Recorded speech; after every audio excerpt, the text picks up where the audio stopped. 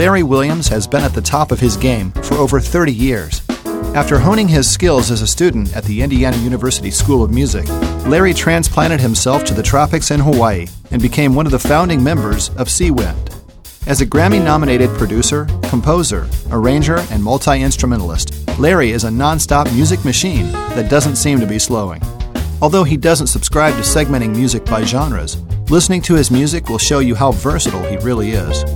He's a top keyboard, sax, flute, and clarinet player who does multi-duty when called upon. From his work with Dave Grusin, George Benson, Al Jarreau, Herbie Hancock, Patrice Rushen, Marcus Miller, Vinnie Colaiuta, Patty Austin, and Paul McCartney, Williams has nothing left to prove. Inside Music Cast welcomes Larry Williams. Hey, Larry, thanks for hanging out with Eddie and me today. My pleasure, guys. Great to be here. Good. Hey, it's also nice to welcome another Midwest type of guy that's sort of connected back to Indiana. Yeah. And in fact, tell us about that connection. You actually studied at Indiana University, right? Sure did. Yeah. Midwest guy, grew up in Kansas City, Yeah. Overland Park to be exact. Had the same teacher as Pat Metheny, who was in Lee Summit, Missouri. Okay. Interesting connection. Yeah. I played with Pat's brother, Mike, who's a great trumpet player, teaches at Berklee School of Music. Growing up in the Kansas City Youth Symphony, my older brother, Ron, who's a saxophone piano player as well, played with Pat. Pat played with my dad, who's a saxophone player.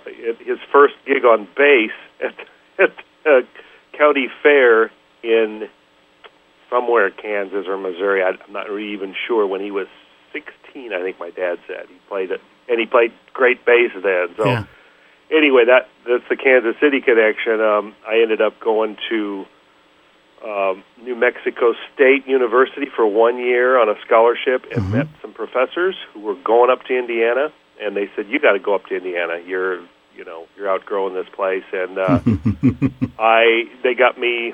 I got a full academic music scholarship there on woodwinds, and I was playing piano in one of the bands and lead alto and tenor in the first band.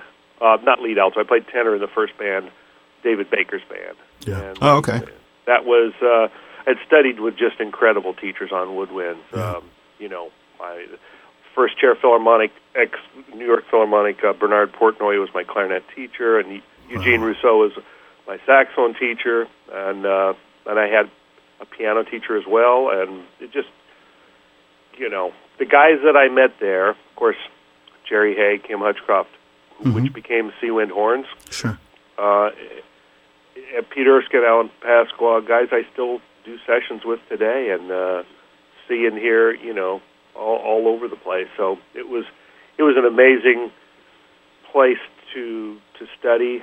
Very fortunate to be there at that time, and I think it had a lot to do with formulating the musician I became. Michael Brecker had been there before me, but I heard tapes of him playing in a practice room. Did you really? I did. One of the first things that happened, guy I was hanging out with in the first month I was there said, "You got to listen to this." I was working in the tape library as part of my scholarship, so I had access to all the concerts that had been given in Indiana. So I would sit in there and listen to these things, and he said, "Check out, this is Michael in a practice room with no bass player, a piano player and a drummer, playing Doxy for about 10 minutes." And I literally put all my instruments away for about 2 weeks and thought about whether I wanted to continue a career in music, because he was fully realized on the saxophone at that point. And it was just, I'd never heard anything like it. I mean, it really, and at that point I thought I was going to be the greatest saxophone player that had ever lived. And I went, I could practice a long time, and I don't know that I'll get to this level that he had achieved. So the turning point, it was actually a turning point in my career. I decided at that particular time, I was 19, first year at Indiana, to become really good on a lot of instruments and find my own voice. That would be my thing. I was studying 5 woodwinds and keyboards at that point, piano. And so that was very formative for me, and very fortunate, because it's been really good for me in music my dad always said, everyone always needs a great piano player, good piano player even. Yeah. And that's worked out real good. When there were 10 horn players lined up to play solos, I could go play piano, and I'd have to comp, but at least I was playing the whole time. Right. You're right. Well, the Indiana University School of Music is excellent. I mean, I'd venture to guess it's one of the probably top 10 music schools in the country. Yeah. Well, I think it's closer in the top 5, at least Maybe at that time I was there. Yeah. I mean, it was really Berkeley, North Texas, mm-hmm. Juilliard, mm-hmm. Miami, Miami, Indiana. Mm-hmm. So I think today it's hard to say because there are quite a few good music schools, but it's certainly, well, it was the largest at that particular time. We had 12 full-time orchestras, and it was built around opera. The opera season is longer than the Met, and then they get a huge funding from the donors who support it, like other big universities support their band, their football band program. Mm-hmm. Yeah. Indiana has that as well, but the other arts, that because of the opera and the orchestras and then the jazz band get a lot of funding. So I mean, there were 150 teachers. Yeah. It was just an amazing environment to be in. I mean, suddenly I was like, wow, I'm no longer big fish in a small pond. I'm like, got people from Russia and China and Japan. Right. 1968. So it was pretty incredible experience. And I was thinking about some of the great jazz players that have come out of there, and names like yourself, Jerry Hay, we mentioned earlier. You mentioned David Baker, who's now professor down there, and also Chris Bode. Chris was there as well. I've talked to Chris and worked with him a few times since then. Kenny Aronoff, great drummer, plays on everybody, was there. Studied with Gabriel, Peter Erskine, Alan Pasqua. Yep. There's Freddie Hubbard's an Indianapolis guy. Wes Montgomery. There's a lot of guys in the area too in Indianapolis, because I used to go up, and part of my thing was I was studying classical music, playing the jazz band, but my passion was jazz. And then I heard James Brown, and I wanted to learn how to play that too, because I was kind of a snob going in. Not much listening to popular music. I was really jazz or classical, and started really hearing great funk stuff, and heard what Michael Brecker was doing with Dreams and Billy Cobham. Of course, that was an amazing fusion, and got into all the horn bands back then. Right. So I would go up to Indianapolis and hear people play up there. I mean, great Joe Henderson came through, and just, a lot of my idols. I also had a little gig up there with the Indianapolis Symphony playing utility woodwind. So they'd hire me for certain concerts. I play saxophone in a Bizet, or I think we did Kurt Weill's Richetti opera. Yeah. Played piccolo on a Luciano Berio that's out, very avant-garde composer. Some really interesting things, and got my feet wet up there, and also got hired. Jerry and I both got hired by for these orchestras that were traveling around behind Henry Mancini, Johnny Mathis, Andy Williams, Glenn Campbell. I mean, really big pop artists that hired orchestras from Indiana University and Illinois University. And we went on the road. My classical teachers weren't too thrilled with it, and in fact, kind of led to a little premature parting. They were there was one flute teacher that was really stiff and thought everyone should just, if they weren't going to play in an orchestra, that they were, kind of worthless. And he was sort of blocking I was transitioning from clarinet major to flute major, and he was sort of blocking that move. So I ended up, after 2 years, leaving school and moving to Hawaii. I had a full-time gig there, 6-night-a-week gig with Jerry and a bunch of the guys from Indiana. Yeah. And that's how Seawind was born. So. Did they leave also prematurely or not? Almost all of them. The answer is yes. There's one guy that in our group, Larry Hall, who's back playing with Seawind, who was an original member of Seawind with Jerry Hay, who got his degree. And the joke is, how's that degree working out for you in the studios? They have to. My wife is jokes about it. It's like I make fun of it that I'm I don't know, 15 credits short of a degree. It's like, aren't we all? Really, what's in what we do? It's so. UCLA called me to teach over there at the extension program, and I said, I don't have a grade. They said, well, we don't care. We're looking at your resume, and I think it's probably one of the few things where I tell kids, if you're really going to go for it, and at the time, I wonder if this is the same today. They really tried to push me into music education. Yeah. They didn't want people to just be in performance, and I said, I ain't going to study teaching. I'm here to play, and that's what I'm going to do. And I took all the performance things, and I have all the educational courses.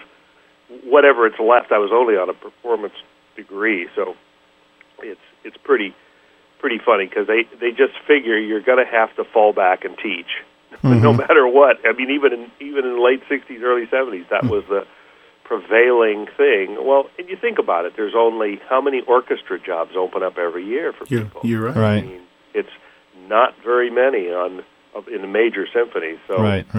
I never looked back as I've thought about getting a degree, and I just go, I'd rather go back and do some master classes, and actually, which I'm starting to do these days. Al Jarreau and I do that. Very cool. When we're on tour, we just did one at Marshall University last year, and he's actually a big proponent of literacy and teaching, and we both started doing some mentorship stuff, locally here in LA, and that's more my way of giving back, So.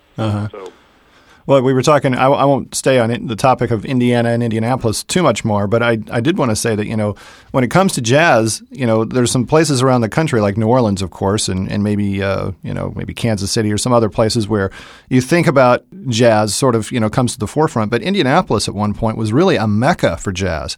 And you mentioned Wes Montgomery's name and Freddie Hubbard's name, and there were some other just great players that came out of here, and it was really at one point a place where jazzers came to play and to learn. Absolutely, as was Chicago and Kansas City, where my dad grew up. I mean, my dad heard Charlie Parker, who's obviously played with him when he was just another alto player who couldn't read, is what my dad said, and then he came back through town. And they all the saxophone players went to the Muehlebach Hotel to hear Charlie Parker. And my dad said they had no idea what he was doing.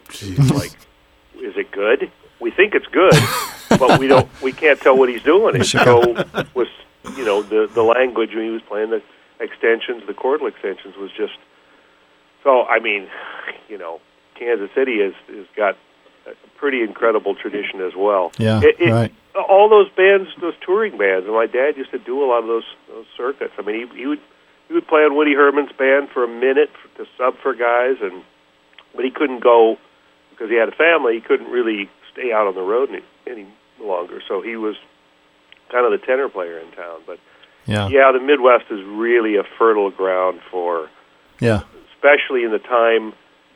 I think before, when I was really young. Obviously, but it's a lot of that retained through. I mean, there were a lot of places to go play and to jam, that don't really exist probably much anymore. It's pretty pared down from that, but great place to grow up. I mean, I really have a huge affinity for people from the Midwest, even out here in LA. I mean, I still feel like I'm a Midwesterner. I've been here 36 years, but still feel like I'm from the Midwest. So. Yeah. Had a lot to do with the kind of musician and person I became. I really believe that the roots are solid there.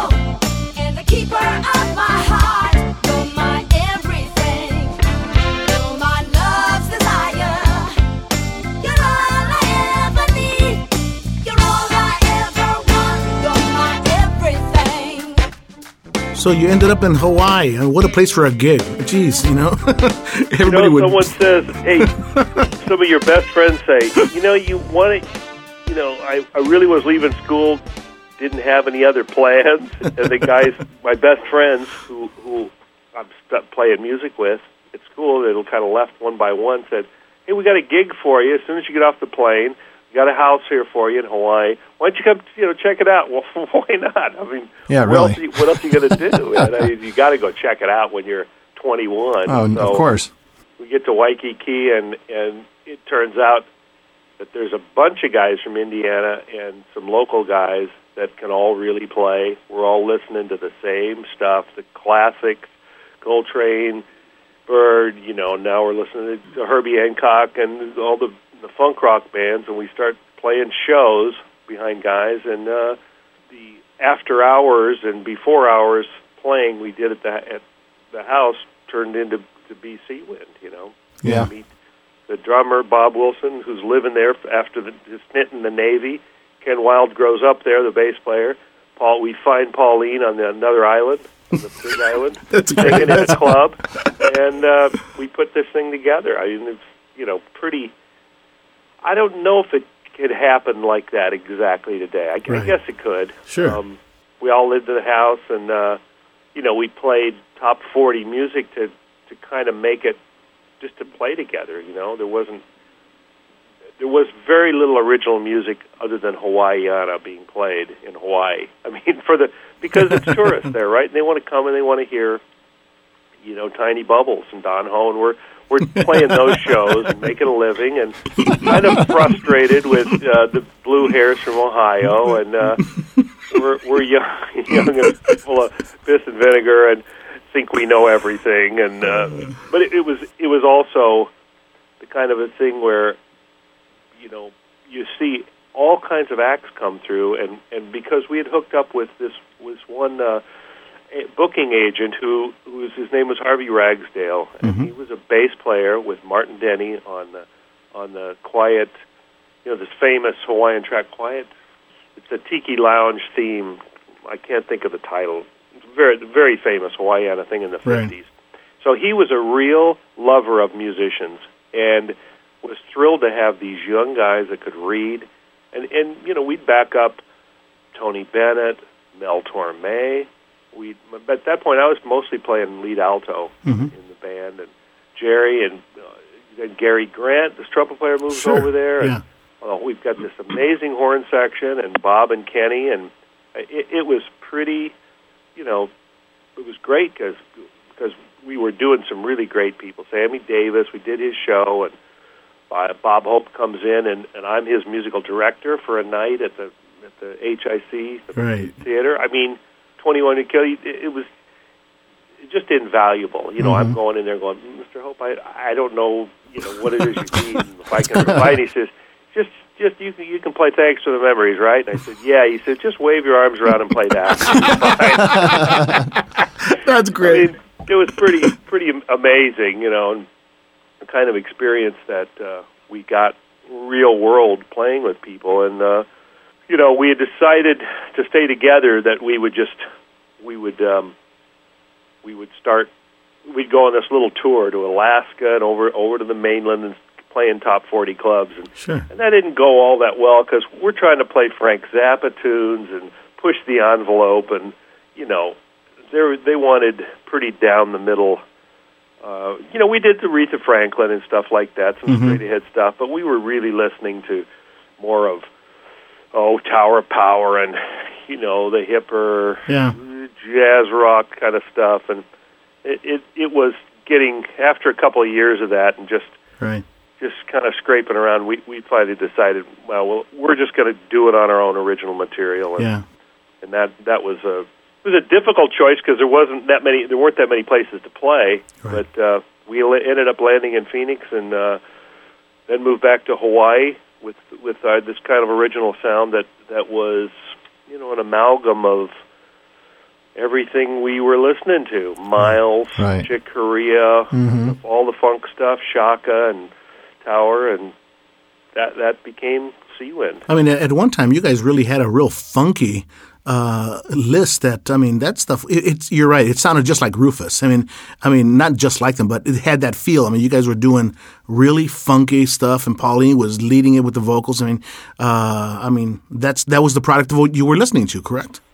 Well, certainly. Yeah. We were listening to and really loved that equally with, pretty, like I say, certainly all the contemporary jazz stuff, but I mean, Bob and I would go in a room, and when we could do anything, like we were in Hawaii for 6 months playing with this guy, and it was just Bob and I. The show was really pretty B-flat and lame. So we'd go in a room and play impressions, just drums and tenor for 2 hours, and just try to push the envelope there and see what that was. We were really exploring a lot of different avenues there. But when we got to, and we did that with Seawind, that was part of what that, we would just start out in a key and play like Miles' Live Evil type and see where it developed. Yeah, right. And, kind of trying to pull it all together, and that was really the first Seawind record. Had a lot of it was about half instrumental, half vocal. Of course, inevitably the record company, which is CTI, all of them anyway, kept pushing us towards be more like, yeah, I know what you mean, Chaka or Tower, just straight down the middle, take the edges off of it and make it sellable. Make it fit in a bin. Yeah, mm-hmm. Yeah, I know what you mean. and we never did really fit in a bin, and that was, it was sort of us bridling against the music industry. And that's sort of been a theme throughout the, how do we fit into it, and keep true to who we are, as later on as it became, even wider range from Brazilian to Latin tinged things, us exploring, it's always our take on it. We never tried to be slumming in anything, but just a natural progression of the stuff we love to listen to. It just became absorbed in the music, and that's how you grow as a musician. Yeah, that was the progression of Seawind. Yeah, and, then we moved to LA in '75, and Harvey Mason ended up getting that record deal for CTI. We started playing at the Baked Potato, and all that stuff is was a very great time in music. The session studios were going wild, and we found our way into that from Seawind. I mean, it's hard to say how that would have worked without Seawind as a forum for any of us. I mean, I'm quite sure Jerry Hay would have been arranging horns and without Seawind, but that was the forum that Quincy heard us with Seawind, and from 1978 on, pretty much every record Quincy did, was Jerry and the Seawind horns. Jeez, yeah. Mm-hmm.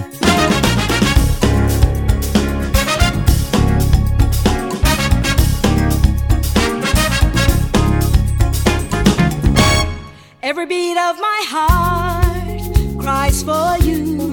Every breath that I take whispers your name. Every thought, every dream I dream is a picture of your grace.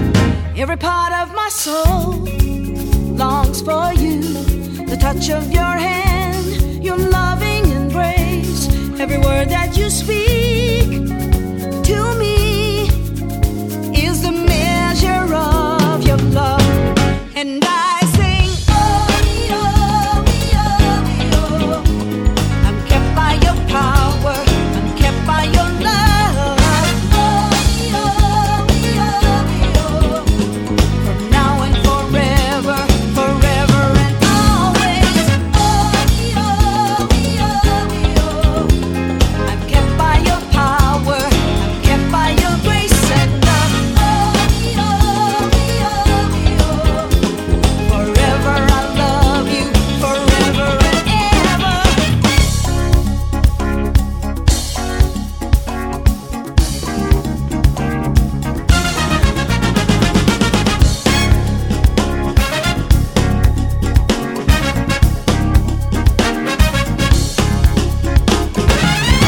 You talk a little bit about the horns and when you hooked up with Quincy.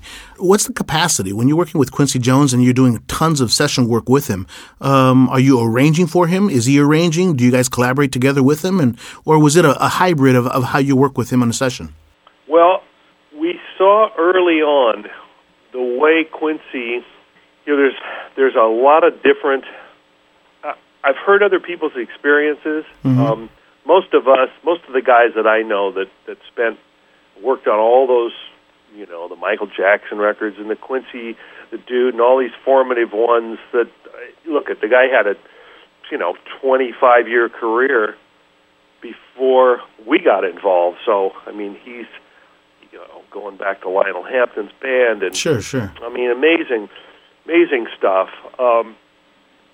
To everything we heard was, look, our experience was so great because Quincy provided this amazing atmosphere. It was always like a party, except totally focused on the music. And mm-hmm. It's even hard to explain because it sounds like, well, you were just having fun in there. Well, yeah, except we were dead serious about the music, and a lot of the times we didn't leave the studio for 20 hours. I mean, there were more than a couple of times, especially with synthesizer stuff later on, where we stayed there 3 or 4 days in a row doing mm-hmm. synthesizers on stuff. And it really was just, the work was so much fun. And Quincy'd be there directing it, and the leader of Russia would stop by. I mean, he would have Nelson Mandela would come in. Supermodel Naomi Campbell would walk in the door. Just anybody would show up there, and you're going, okay, yeah. We said hello, we'd meet these people and keep on working, and they just kind of hang out, and sure. It was just, it's hard to, it really wasn't even a distraction. It was just like, this is Quincy's world, and he kept it so focused, yet so light of mood that you just wanted to be there doing it. Yeah. The music was so great. The artists were always great. Yeah. Quincy could sit down and write, make no changes. Saw him do it a few times. Jerry Hay and I have had a lot of discussions about this. Just what is the depth of Quincy's knowledge, and we both think it's really deep. Mm-hmm. He chose, from the time we were there, to not to let us do most of that, mm-hmm. make the choices. I mean, Quincy would make his feelings known, never held back. But the best example of, arranging, that's Jerry's notes. Quincy would tell him about voicings occasionally that he would want to hear or change. Sure. But he really put a lot of trust in Jerry Hay as an arranger. The story that comes to mind, this is a couple of years into doing horn stuff with Quincy. I think we did The Wiz with Michael Jackson. Ease on Down the Road was the first record we did with Michael. Before Off the Wall, Quincy was doing the Brothers Johnson, Blam. Yeah. So we had done his. I heard that record. He was using George Duke usually to play synthesizer solo type things. George was unavailable. He was on the road, I believe, and he called up Jerry and said, "Who should I get?" And Jerry said, "Get Larry." And he said, "Well, Larry plays saxophone." He play. Jerry said, "Trust me, get him." Yeah. So Quincy calls me. I go down there, and I'm thinking, Quincy's going to tell me how to play synthesizer on a pop funk record, right? It's the Brothers Johnson, Blam. and I'm thinking, I'm going to learn everything about that there is about recording from Quincy. And it's kind of true. I did, and basically, he said, listen to the track, play what you feel, and he would make a tiny subtle comment about the sound, maybe less filter here or something like that, but basically, he just inspired me to get the best out of me, and that's the greatest producer in the world. Yeah. That's why Quincy is the greatest producer. I think pretty much everybody that works for him will tell you that. He's just, it's so inspirational to be around him. he doesn't have to say a lot of nuts and bolts. He's going to get the best you there is. Yeah. And you want to give your all to somebody like that. First of all, the music's great. He's a tremendous person. You're learning about life and music. He's paying you triple scale. You know, he gave me a part of a tune of the Brothers Johnson tune for a part I played, which I thought, well, that's going to happen. That's how easy is that? Yeah, I'm really. do that for the rest of my career. It was the only time it ever happened. One time, right there. One time.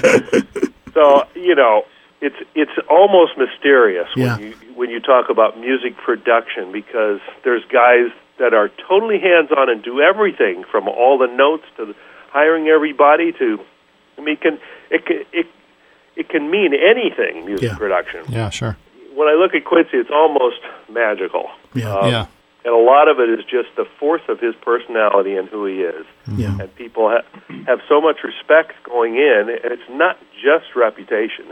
He does really know what's going on. And, you know, I'm very blessed to have been able to make a lot of records with Quincy. And you know, I just think he pulls the best out of people, and that's how we always felt. Yeah. And, you know, Jerry was really his right-hand guy for notes, for pulling a track together, you know, pretty much rhythm section and certainly any horn stuff. Mm-hmm. You know, and a lot of synth stuff was Jerry would sketch out stuff and I'd come in and sound design it, and, you know, that I did some arranging with him, certainly, with Quincy, but Jerry is his right-hand guy, still to this day.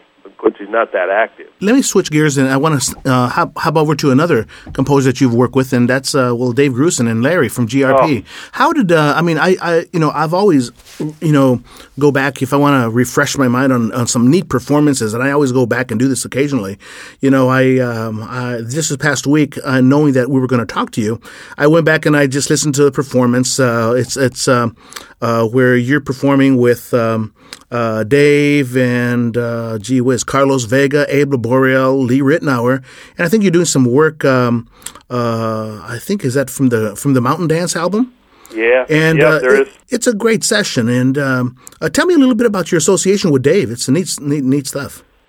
Well, you know, it pretty much it came out of that time at the Baked Potato I was talking about when we first got to town.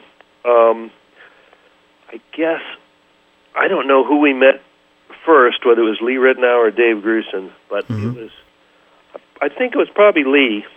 We ended up, and I just from hanging out at the Potato and Lee hearing us, started playing with Lee, and I would be playing tenor on Lee's gig, and usually it would be Patrice Rushen or Dave Grusin.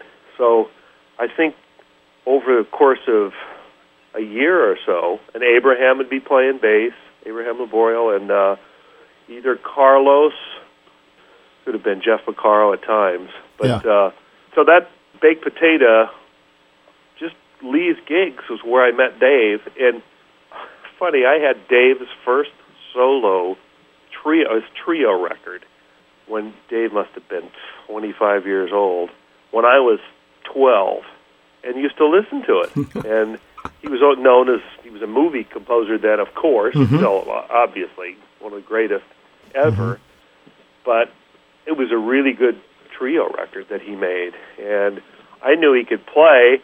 I had no idea he could play the way he can play until I got to sit down there and play the Baked Potato with him. Yeah. Wow. We developed a pretty nice musical relationship, and I loved his sense of humor too. And you know, I was in awe of his movie scoring ability. And Dave hired me to play woodwinds and synthesizer on quite a few projects, you know, movie and otherwise. When GRP got up and rolling, you know, I know he hired the horn section, and I remember doing some Diane Shore stuff, and he would hire me to do programming, synth programming, and he would a lot of times play when we were doing strings and stuff with, you know, electronic strings, that kind of thing. And I would just talk about working with a master arranger, orchestrator, and writer as well. And one of the nicest, funniest guys you'd ever meet, too. Funny, dry sense of humor, both he and Don Grusin. Yeah. So, you know, when we did that particular recording at Record Plant, you can't imagine how many people through the years all over the world have come up to me and said, I saw you on that. I heard that DVD. I think they played it at the old Federated store chain, Federated electronics store. Right. And that thing was in all those stores, like playing, you know, before DVDs. It was, going way back. It was audio first, and then it was some VHS tapes. Right. And then as GRP got their high-end audio thing, they played those in a lot of audiophile shops. So sure. It's just gotten widely disseminated all over the world. Yep. And it's really well done. I got to say, it's one of those things when I hear it, I still go, man, that still sounds very good. And I don't say that about everything I've worked on over the years. Right, yeah. But of course, it's Dave and Carlos and Abraham and Lee, and some of those. It was Dave Valentine, exactly. Diane Shore, and Yvonne Lins, who I met through that and ended up producing later. So, wow. Look, Dave is one of my all-time favorite guys and favorite musicians, vastly underrated as a piano player, but as a musical mind, all of us know he's one of the most brilliant guys that have worked in popular music. He really is. You mentioned a name that popped up a minute ago was Carlos Vega, and he was such an excellent drummer. And and in many ways he was definitely in that same league with the guys like Jeff Porcaro and Steve Gadd and Alex Acuna. And can you tell us any stories or experiences working with Carlos? There's a few I can tell.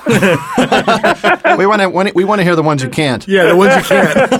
That's right. Oh man, I'm gonna have to edit. You guys would have to edit too much of this. Trust us. Rick's a good editor.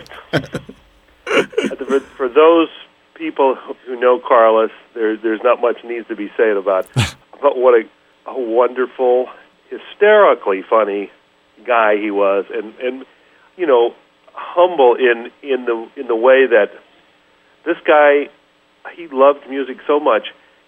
He took music and drumming and being a great musician. He was much more of a musician than a drummer. I always considered him, because the way he listened to music, he turned me on to a lot of music, and it blew me away. Yeah. That he was a musician first. Yep. He wasn't a drummer. He didn't like playing drum solos. He and Bob Wilson have a lot in common because they play the song. Yeah. They don't play the drums. That's cool. That's cool. A lot of drummers need to do that. Jeff Porcaro was the same way. There you go. There's the guy original. It's not about any of the technical stuff. Right. It's about total feel. Right. And that's where Carlos came from. And he idolized Jeff, as did Bob, and we still do. All musicians idolize Jeff. Yep. They were trying to play in popular music because just the same way as Steve Gadd and even Vinny, you know the separation of the way they're able to play, put the time, and where they're able to put the accents on the beat and the amount of laid back feeling that they're able to bring to something or pushing slightly ahead. And how they use space. And space. It's totally musical. It's all about the music and the feel. And that describes Jeff to a T, and it describes Carlos too. And he would make such fun of himself.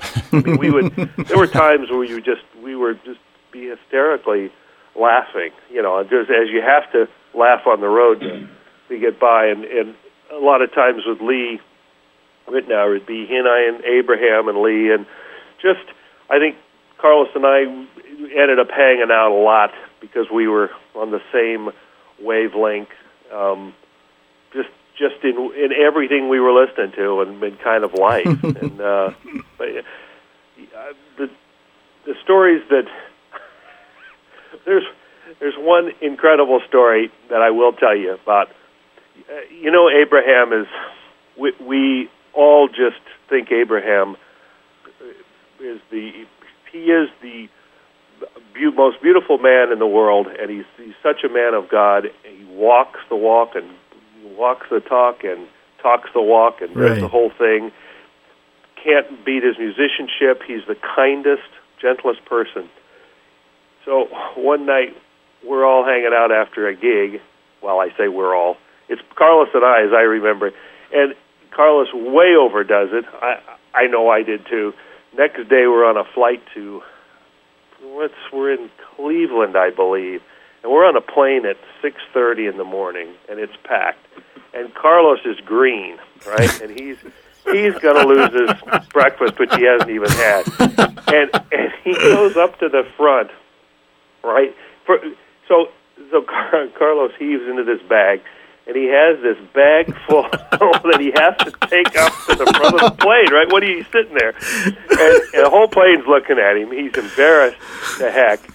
And on the way back, Abraham, who's the most non-judgmental person in the world, says, "Last night's party, too much fiesta." Like that is, for Abraham, that's like the most condemnation you could ever do. And Carlos just hangs his head down, and I'm dying laughing because it's just the situation is funny. But Carlos, he recovered from that fine, and I just to see Abraham's face, and if you know him, his lips are out, and last night's fiesta. That's his reprimand for going too far. His reprimand for him, too much his fiesta. Reprimand, which is, those are stern words from Abraham. He's kind of shaking his head, but with much compassion too. That's funny. We had a great time. That's neat. We really did. Miss him dearly. Hey, let's get technical for a second. Okay. I've been a keyboardist for many years, and so I'd like to ask you a couple questions. A few minutes ago, you mentioned that when you were working with Quincy Jones, that you did a good amount of programming for him. Now, as any keyboardists know, that during the 70s and 80s, it was like prime time for keyboards back then, and obviously in the 70s we had the analog, and then of course that transitioned over to the digital keyboards. But in the 70s, when we were talking about the Oberheims, the Moogs, how much actual programming, where'd you get your programming chops for this? Because, I sat down I started in Hawaii, early 70s with an ARP Odyssey, listening to George Duke, and I wanted to get that sound out of that solo sound, first of all. Right. So I just sat down with one. I took some lessons from a local guy who was actually very good. Started learning about signal path and LFOs and the basics of synthesis. I was just fascinated by it. Then I heard Jan Hammer, had to get a Mini Moog, and to try to duplicate that sound. When the Prophet 5 came out, that kind of changed. I got one of the first ones, and I just knew that was a game changer for recording, because now we had polyphonic, really paint a pretty wide palette polyphonically, and programmable, and you could save your patches, so you had a starting point. Sure. So the time factor got a lot less, and finally I had something that people didn't say sounds like an organ all the time. You hear that. Exactly. That patch sounds like an organ. Yeah. Well, it's just voltage out of the wall. Sure it is. Yes, There's exactly. only so much you can do with it here. I got to say, just sitting hours in a room, I would talk to other guys about how they're approaching it and listen, try to emulate synths. Yeah. Look, at my technical knowledge was certainly not anywhere near to where my musical ability was. Right. And what really, I think, separated me from some people was I very rarely, and still to this day, I won't ever play a synthesizer without a volume pedal, and I used to use filter pedals without a lot of control. Joe Zawinul told me when he came to Hawaii one time, I got to hang out with him, and he had an ARP 2600. Yeah. He said, "Look it's just electricity voltage from the wall. Yep. You gotta use everything you can to shape that sound into something musical. Right. Otherwise, it might as well be a dial tone." Yeah, exactly, right. Which is really true when you think about it. And a lot of the stuff I didn't like was wide open filter, just somebody just hammering on something that was like obviously a piano player playing a synthesizer without musical shaping. Yeah. So that had a lot to do with it when I figured out envelopes and that you really have to play this thing as a musical instrument. The oscillators and all that kind. Yeah. And if you're gonna try to emulate strings, which I got called a lot to do. Right. You really have to be playing string parts. You can't be playing keyboard parts. Sure. They have to be, if you want it to sound like strings, or if you want it to sound like an oboe, you've got to play basically in the ranges, and you have to play with the kind of shaping that real musicians do. And I think that's one of my better strengths is learning that early on. Yeah. That not just emulating, but it makes, that's what makes it musical. Right. Technically, I just got in and twisted the knobs until it sounded right, and I would make notes of the things that I liked as I was doing it. So, yeah. I can imagine that it has to be that your classical training and exposure to strings and orchestral music, I mean, that must have been such a neat, training ground for you, even as you were approaching programming string parts on the ARP. Absolutely. No question about it. And having a musical mind like Jerry Hayes, and ears like his, who, literally, you can fall on the piano and Jerry can write the notes down. Right? Yeah. Yep. I don't have those kind of ears. I can get there, but, immediate, perfect pitch and tremendous tonal recall. Just, basically, if he hears it, kind of Greg Fillingane's the same way. Hears it once, he remembers it and can play it. So having that kind of library-type mind, I would use Jerry a lot for voicings and what is this here? Yeah, exactly. Why does that sound so good? What is it that stack of fourths and then a triad on the top or the bottom makes that You're right, resonate so well? Sure. And it has to do with overtones, but it just is. You just learn that it is a great voicing for strings or piano, or a lot of instruments sound great with this voicing. Right, exactly. Just actually even start learning about voicings, because I learned to play the piano. I fortunately had this same teacher, John Elliott from Kansas City, that Pat Messini, I talked about him.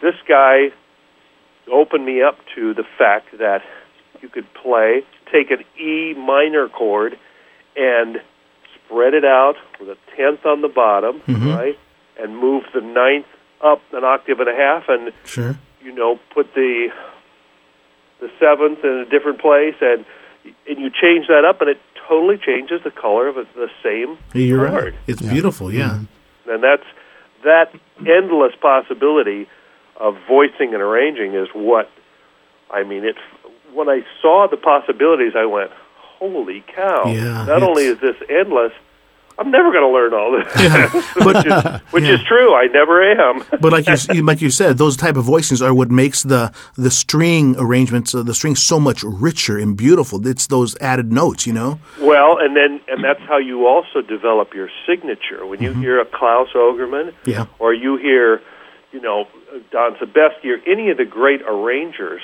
those guys, the way that they stack their voicings or not, and the amount of space. One of the records I worked on, Cityscapes with Klaus Ogerman, got to work with him really closely as he had already written it. Right. But he wanted, Tommy LaPuma, a great friend of mine, great producer, called me in to play electric wind instrument to see if that, he had written it for Miles, but Miles contractually couldn't play that. He couldn't get him to play that record. He was still under contract to Sony. This was in the 80s. So I got to come in and play all the melodies, and it didn't work on electric wind instrument for Klaus, but he said, get your tenor out. So I played it all on tenor. Wow. And I got to sit down and look at, and I was on some of the sessions later on. Michael Brecker and Randy Brecker ended up doing the record, but then they used my melodies as a guide, but I mean, it was all Klaus written. Wow. But what I'm saying is I got to witness firsthand Klaus putting it together. Uh-huh. There was no violins, I believe. It was basses, cello, and viola, alto flutes, French horns. Talk about rich. Sometimes, and they're playing in their upper register, it's still rich, but there was no, high, thin tones coming from anybody, because he was really, a lot of what he did and does is mine the really richness of that kind of orchestration. Yeah. Fascinating.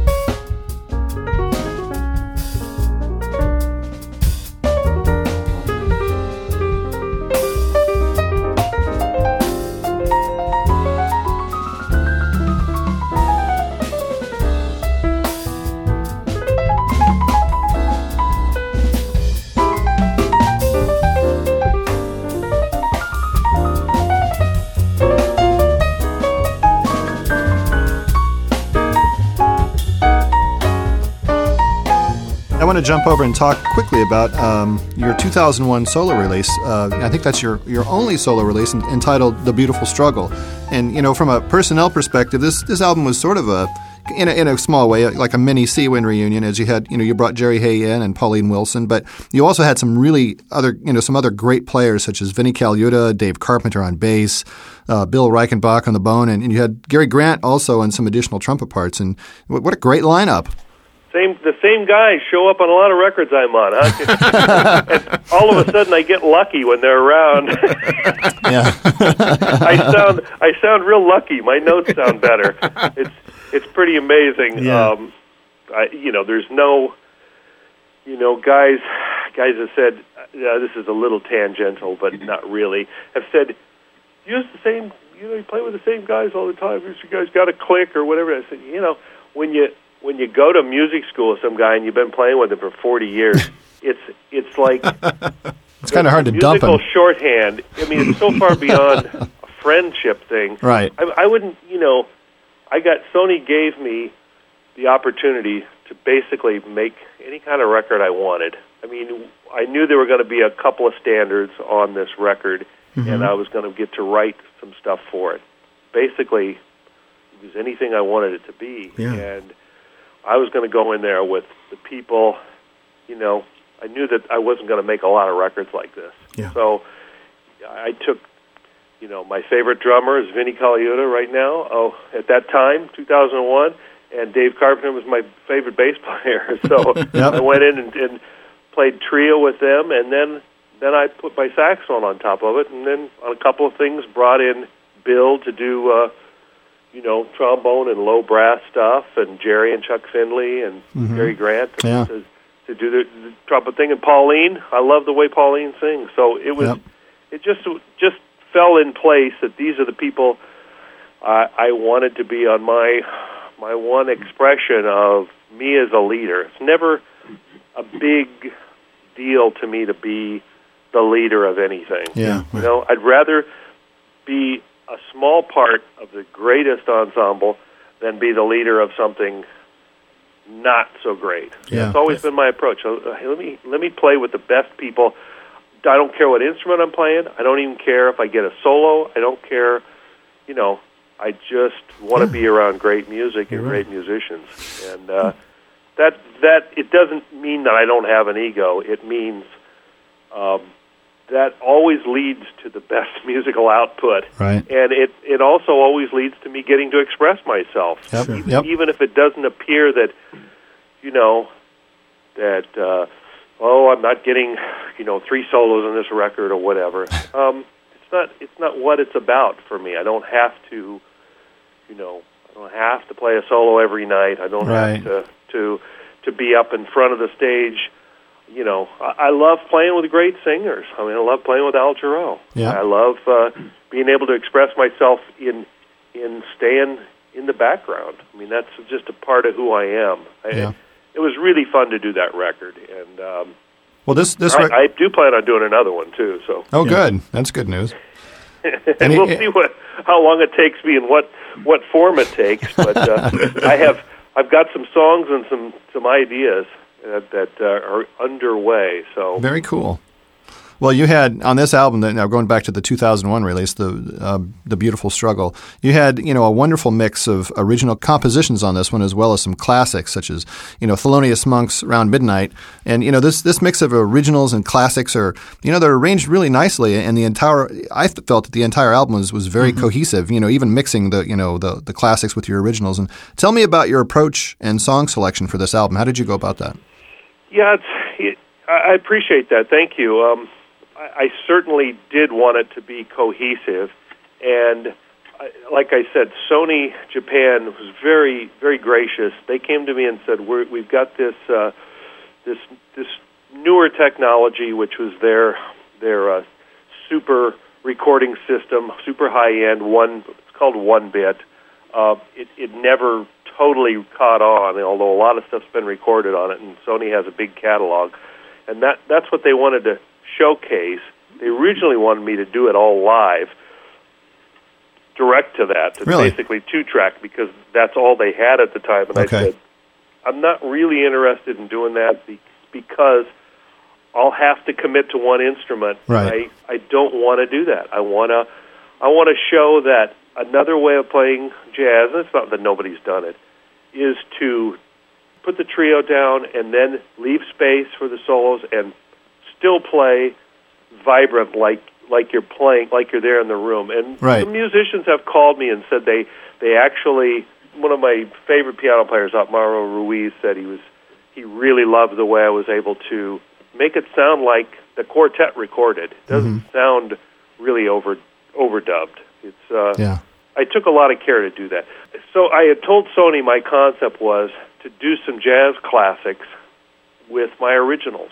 Yeah. And I had a few songs that this Love Lost from that were kind of could fit in there with classic jazz, compositions, and with the standards, and I was going to take them, see how far out I could take them, or my own direction. I mean, Inner Urge didn't change a whole lot, because I actually didn't have enough time to really totally rethink it. Today I would do more with that one. But Around Midnight's I took some elements of several arrangements. There's a Herbie Hancock arrangement. I even credited Herbie, which is I should have, because some of his voicings and some of his chord substitutions I just lifted because they were so great. Yeah. I thought about, there's Afro-Cuban stuff and there's straight-ahead jazz. It's just me. It's like this is the best me of 2001 that I could come up with, and the best songs I had. I mean, that's always the way I approach recording. Yeah. Certainly wasn't done for the radio. I wasn't thinking about markets. It was the best musical record combination of what I had lived up to that point, and I practiced a couple hours a day on piano, getting my chops strong, and practiced on tenor for a couple hours a day. Yeah. Up to that. So, I'm pretty proud of that effort.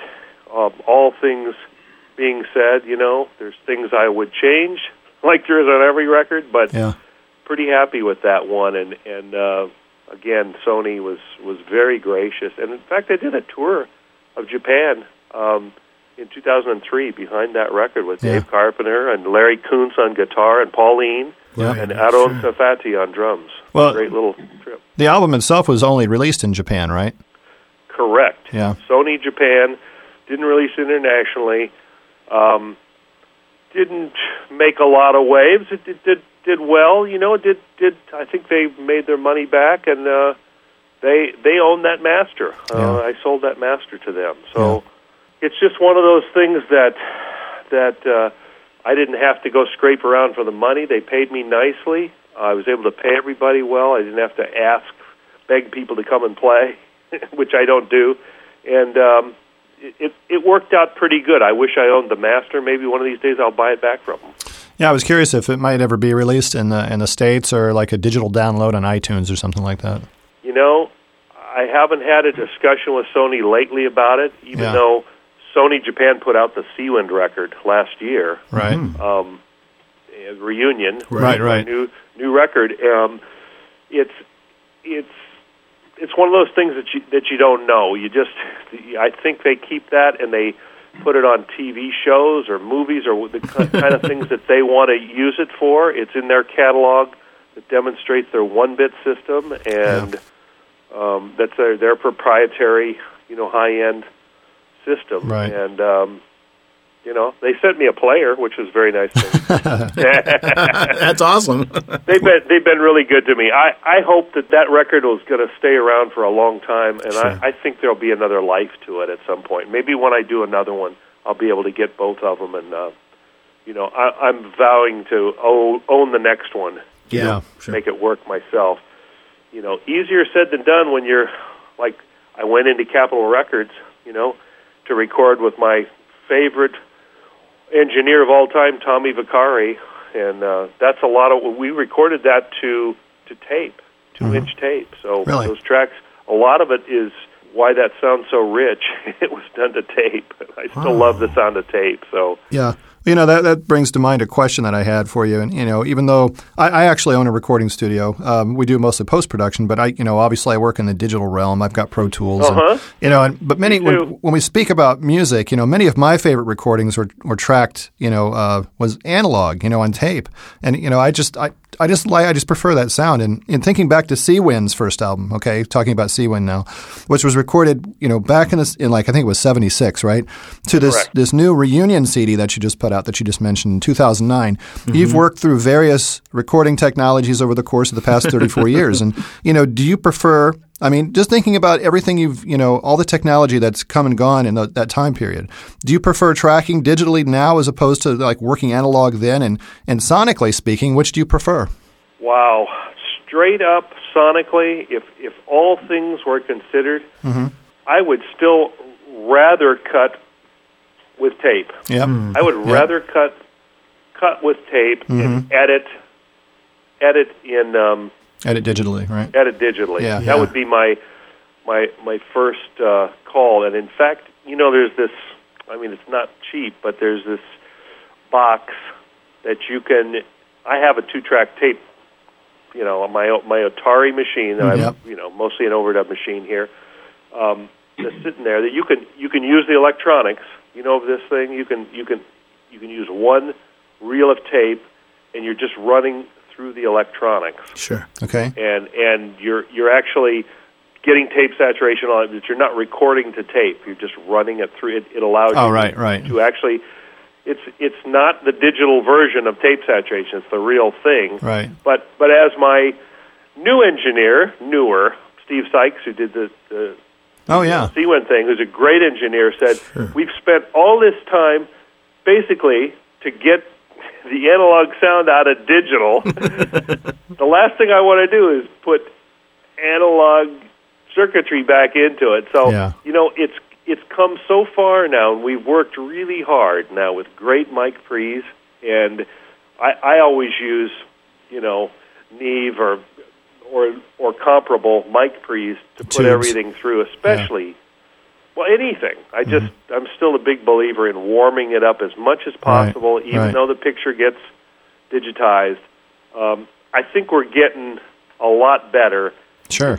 It's that the final source comes down to a 16-bit 44.1. Exactly. And you can't get away with that. You're still, though, got a lot of more overtones on there when you put them on correctly and warm stuff up. I mean, that's my biggest problem is a digital product all the way down the line with not very much care taken to make it sound warm. If that's what you want, and that's what we're talking about. Right. Real instruments here. I'm not talking about a 9-inch nail record. Correct. Yeah. Right. Which is, great, which is fine in its realm. But I'm talking about kind of music that's acoustic based. It's getting pretty darn good. Finally, I will say. I'm still miffed at and I don't buy downloads unless I'm just listening for a project to hear what somebody wants me to hear, to emulate or whatever. I still buy CDs because I want to hear the product the way it was meant to be. Right. I'm still like a little purist, especially if it's a jazz record. I'm not going to buy the download. Unless I just want to hear an MP3 to hear what the music's about. I'm not like a audiophile purist, but I do think we've certainly lost a lot over. I mean, stuff doesn't sound way greater than it used to in general, and a lot of it doesn't sound near as good as a lot of the classic records that from the day. And I don't want to go back to vinyl either. But there's a lot of great stuff about it too. Sure. Tell me about it. Right. I guess I'm torn. Is the answer? I'm kind of caught between. The stuff seemed to happen pretty fast, man. From cassette to.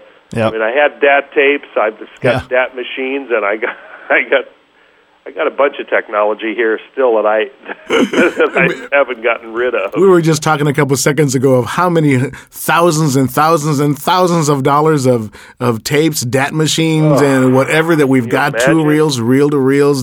I mean, it's just like everything that you've got, and you think, and here we are in a digital age now where you're right, it's sort of like a fast food mentality. If you know how to use the tool, I think you can be successful. But like you said, there's something about the quality, the warmth of the analog. I mean, I'm stuck. Rick was just going to mention a couple minutes ago that I'm stuck on vinyls. I really am. And, even with my girls, they're one's in college and the other one's a teenager, we still sit down and, just the other night we put, Al Jarreau's the This Time album on, and she was and it was just beautiful as ever, just like you're talking about. It's just that, just nice, and that's what I really like. I'm almost afraid to get my vinyl out. I got to tell you, because if I like it, what am I going to do? How am I going to make that music in today's world where they're talking about? I'm talking about a new Al Jarreau record coming up, which I'm going to produce. Cool. I think Rod Temperton's writing some songs right now. Nice. Very nice. That they're talking about it. Some of these little record companies are saying, there won't be any more CDs in a year or two. It's even hard to.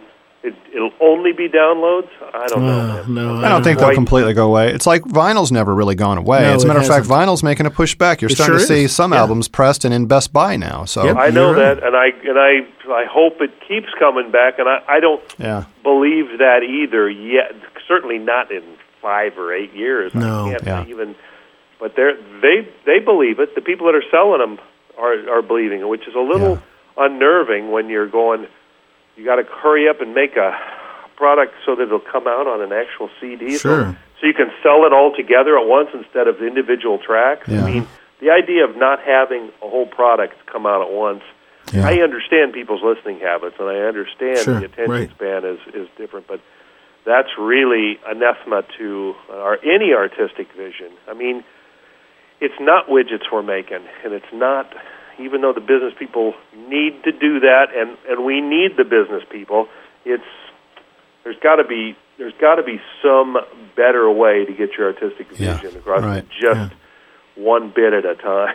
Right. Yeah. You know. Speaking of Al Jarreau, I was really, me and Rick were very pleased to hear the track "He Loves You," which actually brought in the amazing Al Jarreau on this reunion CD. It was very nice. Yeah. Thank you. Yeah. Thank you. Al insisted. He's a really huge, honest to God Seawind fan, and he insisted on being on that record. That's cool. Since Jerry wasn't involved in this reunion, he was having throat problems. He's not really playing very much. This was a perfect solution to have Al come in and sing the solo where Jerry had played this classic flugelhorn solo. A lot of musicians have transcribed that, I've found out, since there's several transcriptions off our first record, by the way, He Loves You, and Al did a great job. I mean, that's I think 3 takes and no punching on the one thing he did. He just came in and put his stamp on it, and so I'm very grateful to have had this 33-year relationship with Al. Yeah, that's neat Still stuff. Continuing. That's good.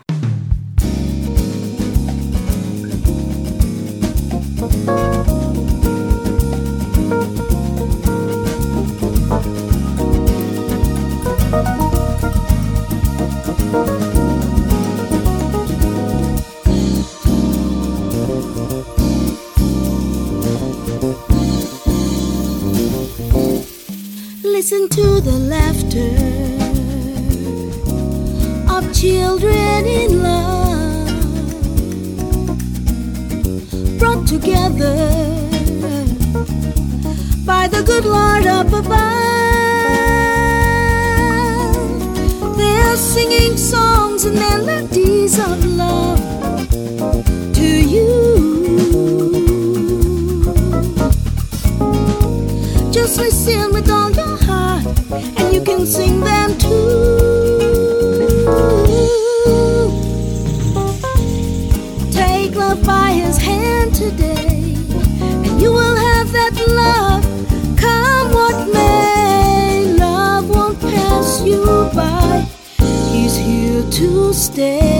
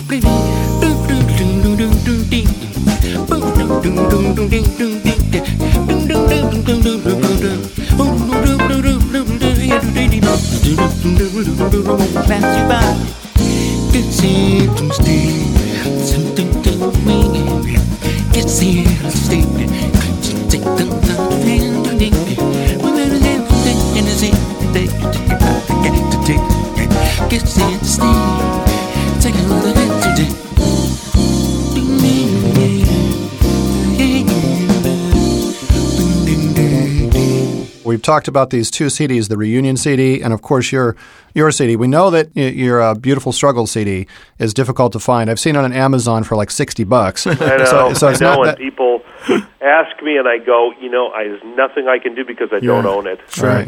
I can't even if I wanted to, I can't sell, knockoffs. I can't do anything because it would be unethical, and I don't believe in that. So you're kind of at the mercy. I'm hoping I'll be able to get it released here in the U.S. under something on my own label, but I'm going to have to look into that to buying it back. So, I've actually given out a few of Sony probably won't.